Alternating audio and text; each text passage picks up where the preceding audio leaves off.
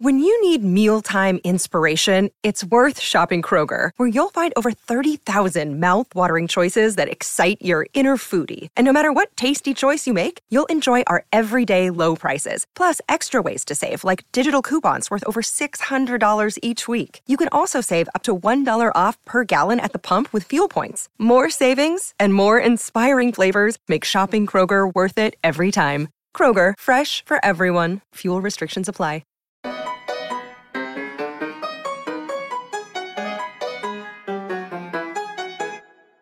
And welcome into Poke the Bear, episode 190, presented by CLNS Media and sponsored by our good friends over at Factor Meals and FanDuel. My name is Connor Ryan, and as you can see, going solo today. It's the week after Christmas, right before New Year's. As I'm sure most of you can attest to, not a lot going on right now. We're taking it easy. If you're working this week, you're not getting overexerted with stuff. You're letting those worries and troubles go over into 2024. So we're keeping it pretty low key in this episode. We're not having Evan or Ty or anyone on board. You're stuck with me for this one as I ferry you into the new year. So we figured with this new episode, what better time to once again bring back one of our mailbags where you guys send in questions related to anything with the Bruins, and I do what I can to answer them. So thankfully, for everyone who did send in a few questions, a lot of them related to probably the biggest news of today as we're recording on Friday, which is Georgi Merkulov getting called up. We kind of saw you could read the tea leaves that he was most likely going to get called up. Only reason why the Bruins didn't do it yesterday is because I believe the team, Providence, was in Utica, so they wanted to wait for them to get back before sending Merkulov here. But we touched on it quite a bit on our latest episode that I recorded with Evan, but we'll kind of delve a little bit more into what his role is with this team over these next couple of weeks, which you guys sent along those kind of questions. So without further ado, how about we just dive right into it with our first question, which is from Ice Frog, who says, "Hi, Connor. The Bruins call up Merkulov, try him out in a top six role. Who do you think is the most likely to move down in the lineup? Who do you think is most likely to move out of the lineup? Also, would they use Merkulov at center or wing?" First of all, thanks for the question, Ice Frog. And yeah, I think you kind of saw the Bruins approach based on what we saw during lines on Friday at Warrior Ice Arena, which is Merkulov, for the time being at least, is more or less going to slot into the vacancy with where Matt Poitras is on the third line. So Merkulov was third line center next to Frederick and JVR as of Friday. And as a result, Steen bumps out of the lineup, and then Dan Heinen moves down to the fourth line with Lauko and Beecher. So that seems to be the plan starting off here. And I like it in terms of, one, you're putting Merkulov in his natural spot. He can play wing, but he's probably at his best as a centerman. And you're putting him with two guys, it's not like you're putting him with Pastrnak or DeBrusk or anything like that, but two, capable NHL veterans who can do a lot of damage, especially around the net front, which is where Merkulov is really, really good. Even at his age, with his lack of experience, really poised with the puck, knows when to bring the puck into grade A ice and can do a lot of damage there. So I like that they're starting off by putting him in that spot, see if he can drive play further down the lineup, which is, I think, what you're hoping for. What he can bring is kind of this mid-season spark with this offense right now. And again, it's a good problem to have, right? I don't imagine this is going to be a situation where he's up here for good. Listen, if he goes and puts up 7 points in 5 games, then yeah, you change your opinion on it. But I think, especially with Poitras out for at least probably another week, maybe a little bit more while he's over at World Juniors, doesn't hurt to put in another young player like Merkulov in that spot. At the very least, get him up in the NHL, learn some experience, and see how he does there. And if he still has some seasoning to do, which is to be expected for any young player, as soon as Poitras comes back, you can either send him down, or if he's playing at a high level, you got a good problem on your hands. Maybe Poitras moves to the wing. Maybe Merkulov moves to the wing. If you've got two rookies in your bottom six, along with a third guy with Beecher, who are all carving out established roles on this team, that's a great problem to have. So I kind of see that being their approach, at least out of the gate, with Merkulov in this maybe 5-6 game kind of trial size that they kind of have for him, where they want to see whether he can drive play in Poitras's spot. And then if he rolls with it and the time comes for Potter to come back, you kick that can a little bit down the road because, again, that's a good problem to have. So thank you again for the question, Ice Frog. We turn next to Ryan. Great last name, even though it's your first name, I guess. But Ryan asked, Seidenberg and Chara played together despite both being same-handed. Why not come to playoffs, play Carlo and McAvoy together, and let them ride for 35 minutes a night? Thanks for the question, Ryan. It's definitely a intriguing option to have for the Bruins. I mean, listen, you mentioned Seidenberg and Chara. I think most Bruins fans would kill to have a pairing like that again in terms of playing 27, 28 minutes a night, shut down defense. I mean, well, I think we all know the usual suspects that played a key role on that 2011 team with Chara and Bergeron and what have you. But Mark Recchi, Horton. But I think Seidenberg's right up there. He was a monster throughout that playoff run. And I can get the appeal of maybe putting your two probably best defensemen this year, especially I think Carlo's been money all season long. But um, I think the biggest issue there is beyond the fact that I think Montgomery is pretty keen on balancing and having, different options there with guys that are, different shots in those spots.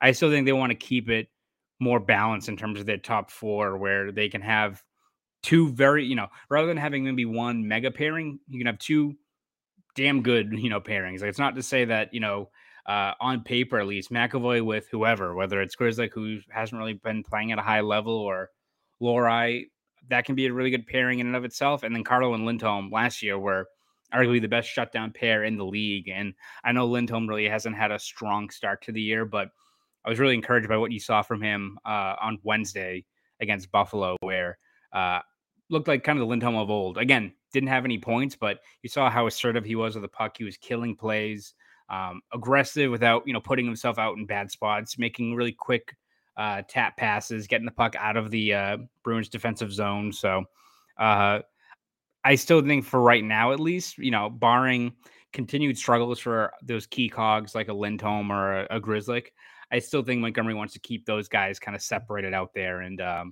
you know, rather have a really, really strong top four as opposed to a really top heavy top pairing when, again, you need pretty much everyone to pull on the rope come the postseason. So thank you for the question, Ryan. We turn next to Moonlight Graham. Great film. Makes many men cry. Moonlight Graham asks, toughness, and are we going to get any? Great question, Moonlight. Uh, Listen, it is definitely going to be, I think, a work in progress in terms of finding. And again, I say toughness. I think what this team needs, especially in today's NHL, is tone setters. I think that's something where whether this team is fallen into a rut, they're in a critical game where all of a sudden you have a stretch there where you need a response, whether it's a heavy hit, a fight, what have you. I think you saw in that game against Minnesota right before the holidays with Lauko, where Bruins give up a goal to Johansson on the power play. Immediately, Lauko drops the gloves. You guys get a spark from that. And then the Bruins score while Lauko's in the box. Like, I think he need more responses like that. Again, listen, you'll take a guy who's going to land 10 hits a night, of course. But I think that the lack of not response, but the lack of just guys that can have that momentum shifting play that's not a tangible goal or what have you. Like, I think you see every time in the postseason, there's at least one game where McAvoy has one of those heavy hits. It kind of changes the complexion of a game, but it can't just be him. It can't just be him. It can't just be, I think Frederick's done a pretty good job at, answering the bell when needed. And I think Lauko, now that he's finally been cleared to fight, I'm sure you're going to see him kind of muck it up a lot more here. But I think it needs to be a lot more of those kind of guys buying in, delivering a big hit when needed, and kind of setting the tone when the situation arises. Again, in a perfect situation, you have a guy like Lucic here to do that. I don't see that being the case anymore. So you got to have to make do with what you have on this roster, and then you kind of see what other options are out there. Whether it's, I don't know if you're going to be relinquishing draft assets to get like a few years ago when like Delorier was a guy that players coveted, or even like a Hathaway. Maybe that's a situation when the Bruins view it as, rather than spending premium assets to get a Lindholm or a top defenseman, maybe it's a situation where you get like a fourth line established veteran guy that can maybe make more of an impact on the fourth line with a few younger guys like Lauko and Bicho, and see how that kind of maps out. So could see that. I know Ty Anderson and I mentioned like picking up maybe really affordable free agents, like a guy like Wayne Simmons. Listen, he's pretty cooked, but if you want to bring him on for a league minimum, bring him on the roster and just have him as kind of a physical deterrent, maybe that's an avenue you take. So it is something that I think needs to be addressed on this team, whether it's internally or going and finding a guy at an affordable value to add to that team. But it is something that you just want to see a little bit more. Again, maybe not overall pushback or guys that can beat the brakes off of players, but players that can respond and change the momentum of a game beyond just a dangle and a snipe in the offensive zone. So I think that is something this team definitely has to keep tabs on as this year goes on. So good question, Moonlight. And before we go on to our next set of questions here, we're going to take a brief break and listen to our good friends over at FanDuel. Shout out once again to our good friends over at FanDuel. All right, next question is from Brian, who asks, given the lack of point production from Jake DeBrusk, what's a realistic deal for him look like? And any chance he and the Bees can find some common ground on that, or will he land elsewhere? Great question, Brian. Again, it is probably the most consequential thing in terms of internally on this roster is getting DeBrusk back playing at a high level. I think you should be encouraged by what you saw on Wednesday in Buffalo. I think that was one of his best games of the year. Gets two assists on Coyle's goals. First multi-point game of the season for him, which is crazy to think about. But beyond that, looked really engaged. Did more of the stuff that we've seen all year, which is he's moving his feet, being active, but finally gets rewarded with some tangible points, which is hopefully a step in the right direction. And again, I still think this is a situation where I don't know where exactly the best value is for DeBrusk, right, in terms of a deal, because he's not a guy that I think you want to sell short on or just move for the sake of thinking that, all right, you don't want to pay him, get anything for him when, again, he's shooting, I think, 5% this season. It's like, what, 8 or 9% below his career average. Like, would you rather like stay the course with a guy who's still being a solid two-way player that is the law of averages say he's due for a heater at some point? Again, I think we can probably throw out the 30 goal prediction that I think I had from earlier on this year. But if he heats up and ends the year with 22 goals and continues to play really good two-way hockey, I think you'd rather keep that than selling him for whatever the return will be. Because again, I think he has value, even if he is a pending free agent on the trade market. But for the kind of guys that you want to move him for, right? Like you want to move him for a guy like a Elias Lindholm or a Noah Hannafin, one of these guys that can really impact this team. That if you're moving a guy like DeBrusk off, makes it worth your while. I can't see like a team like Calgary being someone that necessarily covets a guy who's 27, is a good player, but as a pending free agent, does DeBrusk really want to go to Calgary, where that team seems like it's lined for a longer rebuild? Facilities don't really get rave reviews from other players and other teams across the league. Like, I don't know if that's necessarily a team that wants him. A team that probably wants DeBrusk is a team like the Avalanche or a contending team that wants a little bit more of a scoring punch and think that he can break through with them, right? Like, I don't know what you're getting from a team like the Avalanche that makes it worth what DeBrusk can and should be, right, with this team. So again, like, I feel like we go through the same narrative with DeBrusk, where I think he's playing a really strong two-way game, but of course, like, dude needs to score. And I think if you're the Bruins, you're trying to stay the course here because he's still doing enough that he's not like you got to take him out of the lineup or he's hurting your overall product on the ice. But you're just hoping that he finally starts, that shooting percentage starts going the other way and he starts burying more of these chances because I still think he's an important part of this team. And I think the Bruins ideally want to keep him. But it will be fascinating to see what's going to happen when the time comes for that contract. Because if you told me before the year, I was looking more at that Brendan Hagel contract as kind of the common ground there. If it ends up being like $5 million or something like that for a long-term deal for DeBrusk, I think if you're the Bruins, you probably jump on it because even if he's not a 30-goal guy, but is a good two-way player that plays 16, 17 minutes a night, can give you 20 goals, ideally 20 plus. I still think there's some pretty good value there for what he brings to this team. So definitely something worth keeping tabs on. So once again, thanks for the question, Brian. We move on now to Rob Plawinski, who asks, best game for Freddie last night versus Buffalo. Line changes for top 9, best they've looked in a couple of weeks, which I agree. Should they keep him at center?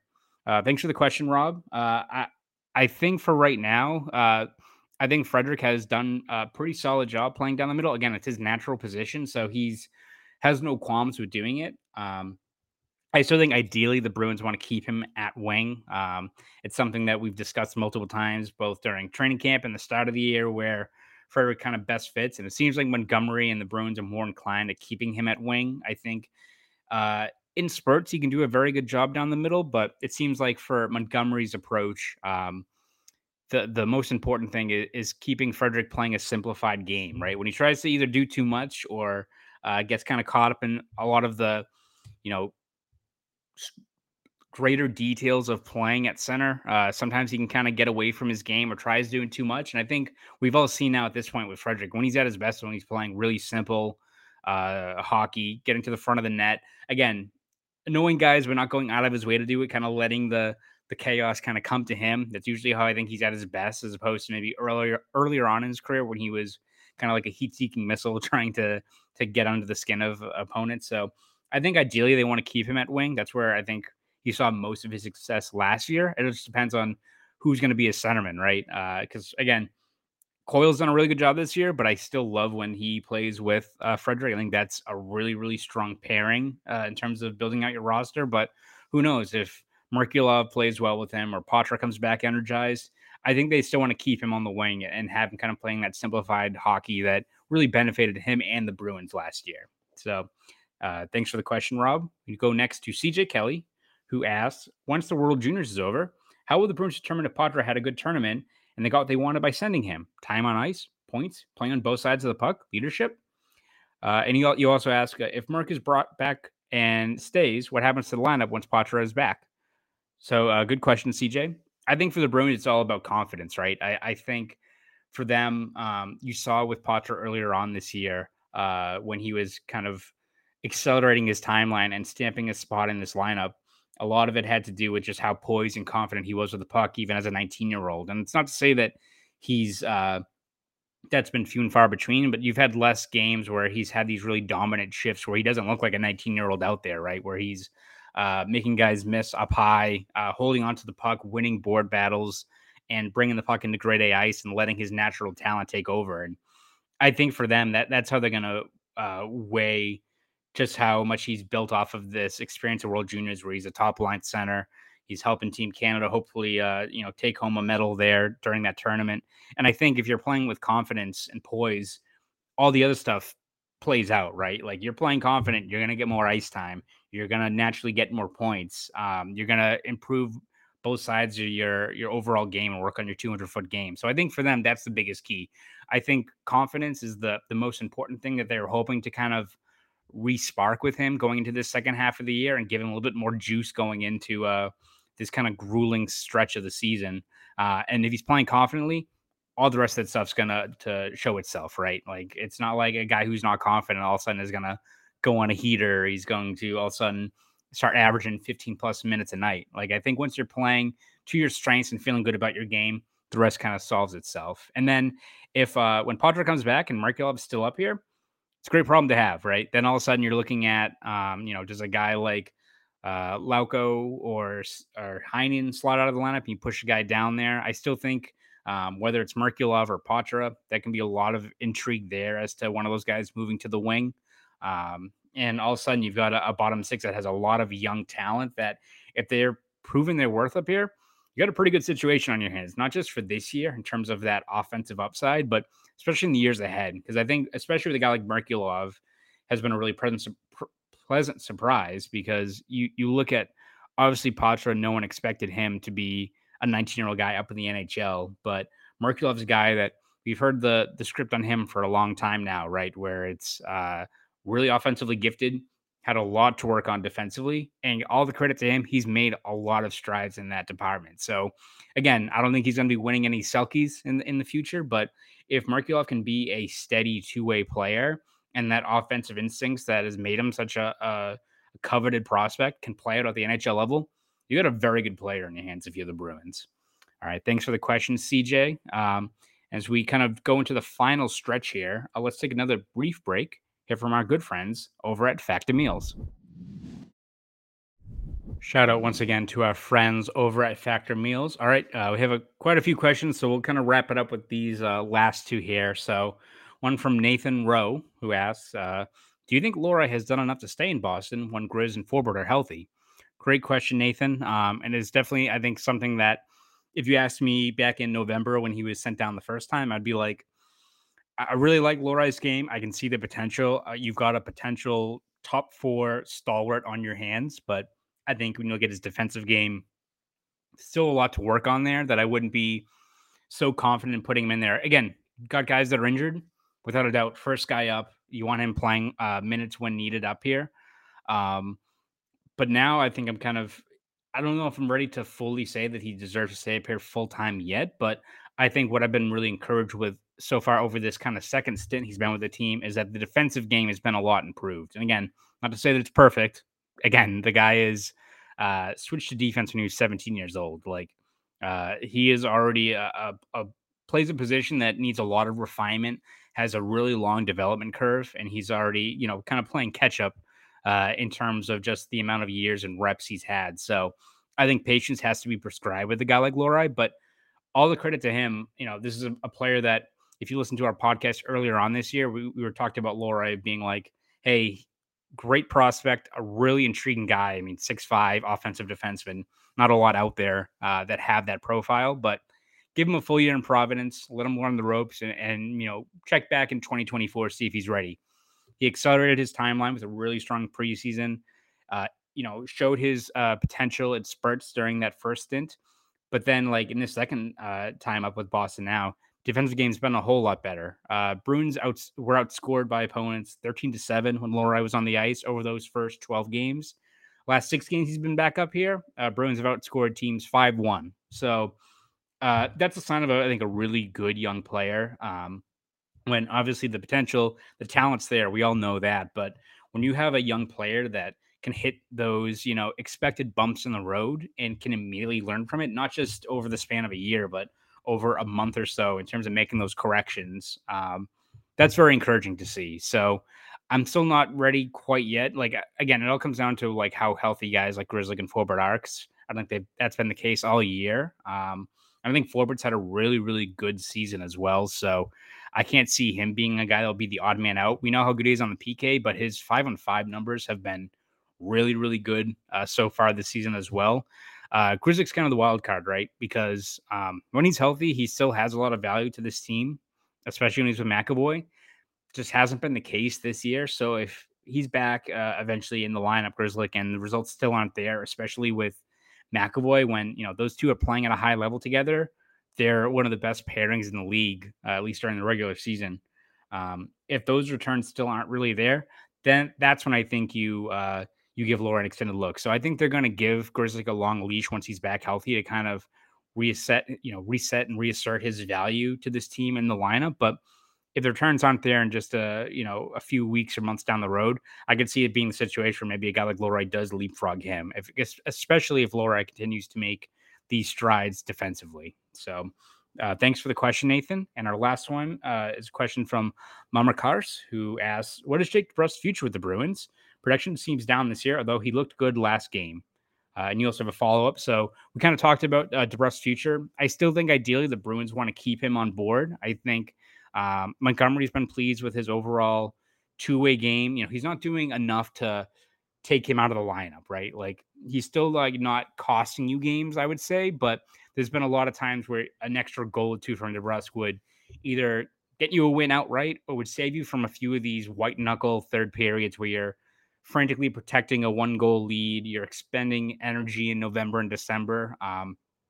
And that's been huge for this team is you just haven't gotten that necessary scoring depth to put you over the top in some of these situations. So I think ideally they want to keep him. Again, like in terms of a trade, I just don't know what you're going to get as a proper return for a pending free agent for a team that wants him long term or targets him this year, like a contending team, and you're going to get a return that maximizes what the value is for giving up a top 6 guy that should be in your lineup for the foreseeable future. So again, what's that next contract going to be? It's going to be the big question because you hope that I think for the Bruins' sake, that he gets on a bit of a heater here in the second half, and hopefully that game against the Sabres is a bit of a jumping off point for him. But I think ideally they want to keep him here long term and view him as a guy that can give you 20 goals in most seasons once his shooting percentage doesn't go in the tank as it's been this year. But I think that they still view him as a really strong two-way guy that